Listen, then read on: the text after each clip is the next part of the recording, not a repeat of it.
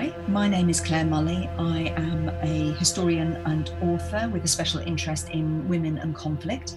I've written 3 books on 4 very different women. And one of the real inspirations for me is this remarkable woman called Christina Skarbek, or better known in this country as Christine Granville, her nom de guerre that she adopted after the war. I've written about her in a book called The Spy Who Loved. And the book's called that because Christine was a very passionate woman. She loved men. She had a couple of husbands and many lovers. She loved adventure and adrenaline and drama. But above all, she loved freedom, both for her country, Poland, freedom and independence, and also freedom for herself personally. She was very much ahead of her times.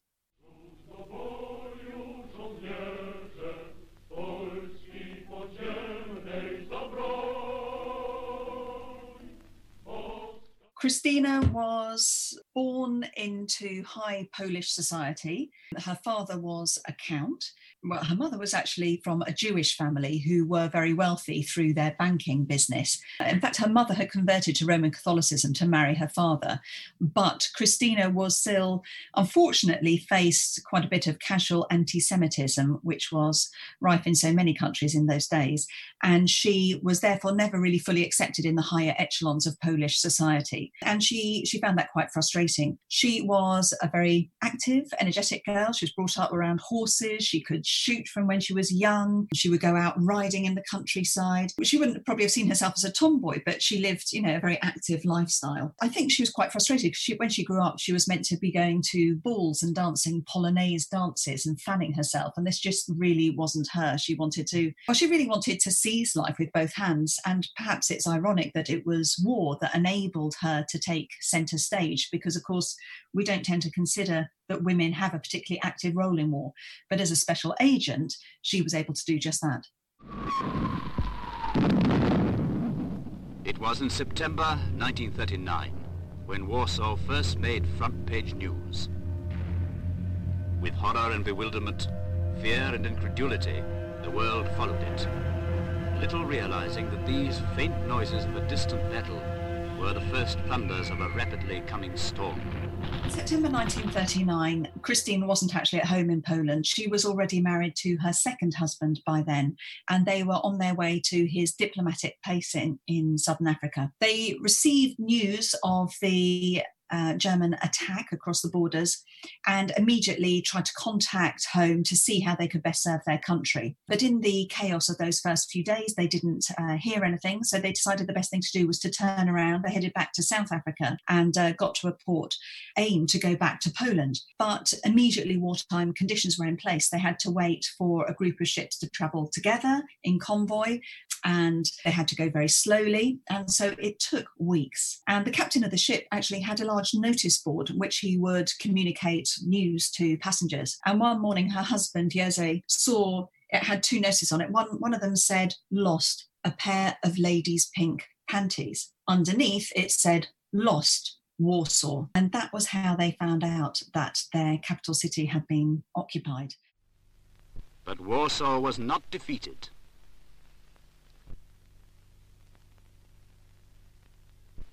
The nation did not die. She dug herself deep into the ruins and began her patient, dangerous life. Her husband wrote in his unpublished memoirs, perhaps this is a typical example of the dry British sense of humour. There wasn't a great way for these real patriots to find out what was happening inside their country, and of course to their families as well there. So by the time they got back to Europe, Poland had fallen, never conceded defeat, and the government moved out first to Paris and then to London, and large numbers of the forces got out as well to regroup and fight alongside the Allies. And of course, the Polish contribution was very significant. But Poland was occupied. They knew there was no point in going back there and being arrested. So they came to Southampton. Christina's husband went to Paris to join the Polish forces mustering there. And Christine obviously had some contacts, because within 2 days of landing at Southampton, she had made her way to the supposedly secret headquarters of the British Secret Services in London, and volunteered, well, not so much volunteered really as demanded to be taken on. And I just try to imagine the looks on the faces of the men in that office, because she's immediately disqualified. They can't take her on. I mean, to work for the British Secret Services, you have to be British, and she is Polish, so she's out. Not until almost a year later was the drama of Warsaw fully understood. With nothing to oppose the air and land onslaughts but her small garrison and the spirit of her people. And then they sort of humour her and ask a few questions, and she says she's got this plan to ski into Nazi-occupied Poland to make contact with the resistance. And Britain is desperate to make contact with the Poles inside the first occupied nation and see how the Germans are organising, where the troop movements are and so on. So now they start listening. And she's got all the right contacts, she speaks all the right languages, and amazingly, she also knows the smuggling routes across the mountains in and out of Poland. Because when she was a rather bald countess married to her first husband, she used to do a lot of skiing, leaving all the menfolk far behind. And after a while, she got bored with that. So she used to smuggle cigarettes across the border, really just for kicks. She didn't even smoke, one of the few people that didn't smoke in the 1930s. So she was just doing it for the thrill of it. But it meant she knew the secret passages across the mountains. And then they were considering taking her on. But of course, the other thing is that she's female. And the British were taking no women on in this capacity. They didn't do for another couple of years. And when they did finally take on women to become special agents in the future with organisations like SOE, the Special Operations Executive, it was partly because Christine had demonstrated the value of using women who were less suspect in this role. And eventually they decided they had to take her on. Christine became the first woman to serve Britain as a special agent in the Second World War, and she was in fact the longest serving agent, male or female, to work for Britain in the war. I don't need to say the job is difficult and dangerous. That must be obvious to you both. Are there any questions before you decide? What made you pick on us? It wasn't just haphazard. We make extensive inquiries before we recruit our people. Do you think we're the right people for the job? They are recruiting entirely through basically the old boys networks, which caused all sorts of problems in the field when people would start recognising each other from Harrow and things. But anyhow, they disqualified her immediately. But Christine started talking about her plan. She wanted to get into Poland and make contact with the fledgling Polish resistance. And Britain was desperate to find out how Nazi Germany was organising inside Poland, the first occupied country, where the troop movements were going and so on. And Christine had the right languages. She spoke Polish, obviously. She spoke English and French and a few others. She had the right contacts inside Poland. She had very good networks. And she also knew how to get in and out of Poland under the wire, because when she was a rather bored countess married to her first husband, she used to go skiing in the mountains, and she would ski much faster and better than most of the men, and often found herself going off on her own. And after a while, she got a bit bored of that, so she would smuggle cigarettes across the border. She didn't actually smoke, she was doing it for the thrill of it. And this meant that she knew the smuggling routes across the mountains. And she also knew the Goral people, the mountain people, who were some of the first organising the resistance. And so the British knew that they couldn't look this gift horse in the mouth, and they signed her up there and then. And she actually was in the field before the end of 1939, and she was the first woman to serve Britain as a special agent in the Second World War, and actually became the longest serving special agent for Britain, female or male, during that conflict.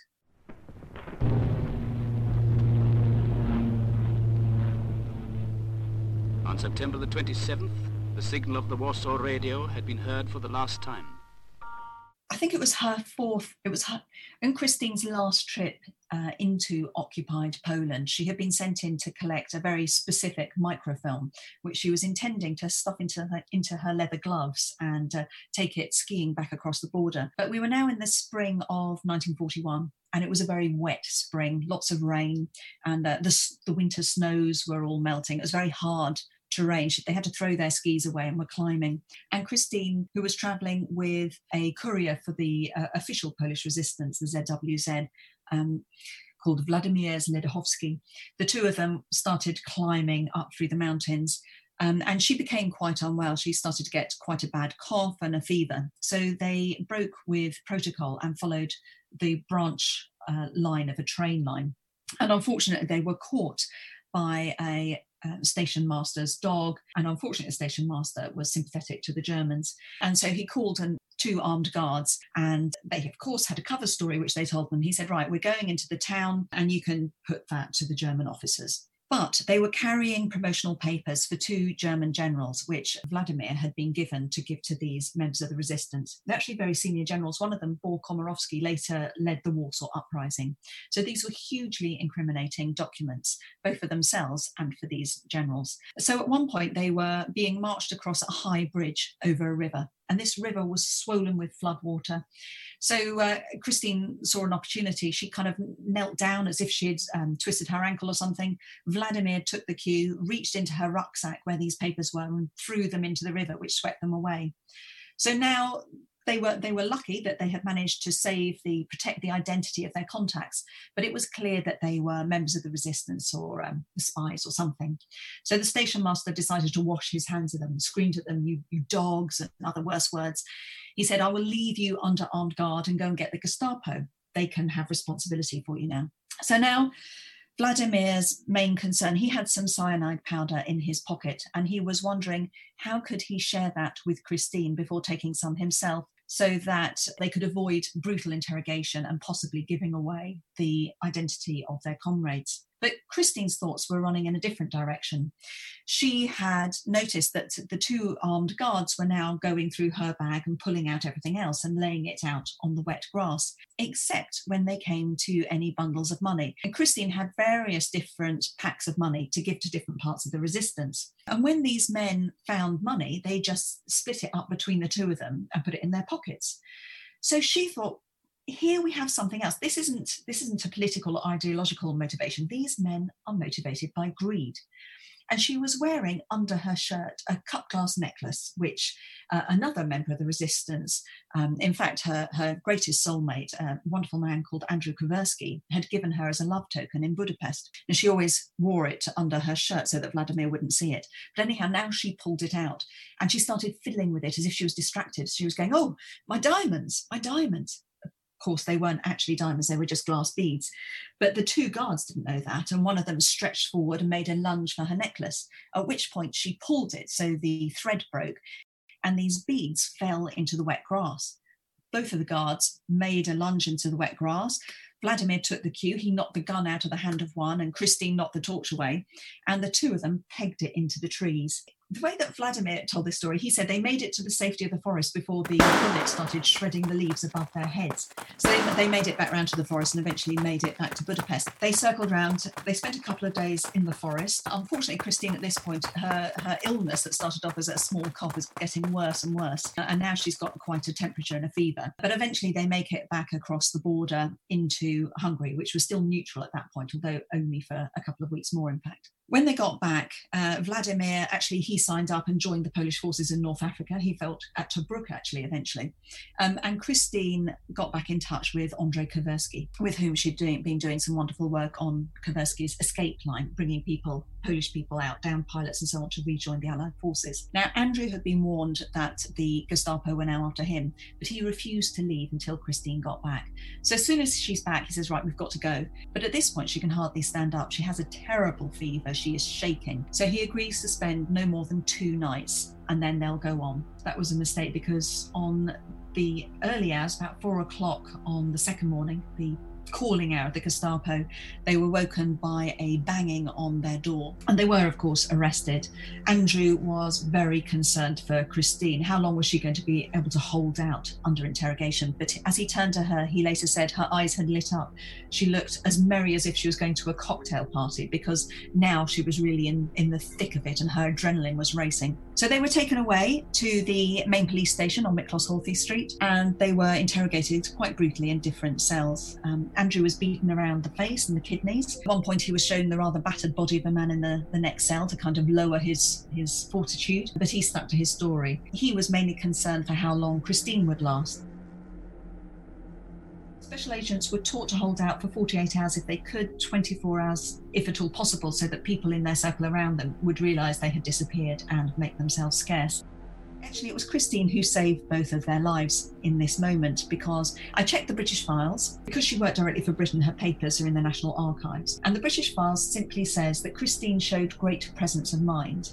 Christine decided to make a virtue of her apparent weakness, which was her fever and her hacking cough. So what she did was she bit her own tongue, not just once, but repeatedly and hard, until her mouth filled with blood. And as she coughed, suddenly it looked as if she was coughing up blood.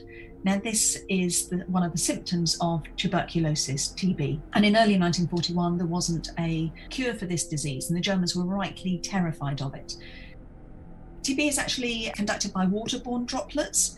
So basically, interrogation and TB do not go together very well. So the Germans threw her out, and believing that Andrew was her lover, they decided he must be infected, but just not showing the symptoms yet. So they threw him out as well. I think I'd have just sort of immediately driven across the border. But one of the many things I love about Christina is that they drove to the first wine bar and had a good drink.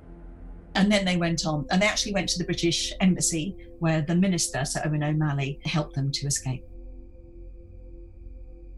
Christine volunteered to serve in 3 different theatres of the war. Everything we've been speaking about was actually sort of just the prelude to her main role. That was in Poland and Hungary and Europe. After that, they managed to drive on, evading being bombed in Turkey, and all sorts of other stuff was going on. And eventually, she did eventually pick up that microfilm and smuggled it to Sofia and got it to the British embassy there, or the British air attaché there, who sent it to Churchill. And this microfilm showed the massing of troops and tanks on what was then the German side of the German-Soviet border, and the creation of a series of fuel and ammunition dumps, clearly to support a land-based invasionary army. It was the first film evidence of German preparations for Operation Barbarossa, the attack on their erstwhile ally, the Soviet Union. This microfilm was then sent straight to Churchill, who checked it out through his ultra sources at Bletchley Park, and he acted on it. He actually got in touch with Stalin, who unfortunately didn't believe him. But it shows the value of the information that Christine had been smuggling across borders. Churchill apparently told his daughter, Sarah Oliver, that for this action, Christine was, he didn't know her name then, but she was his favourite spy.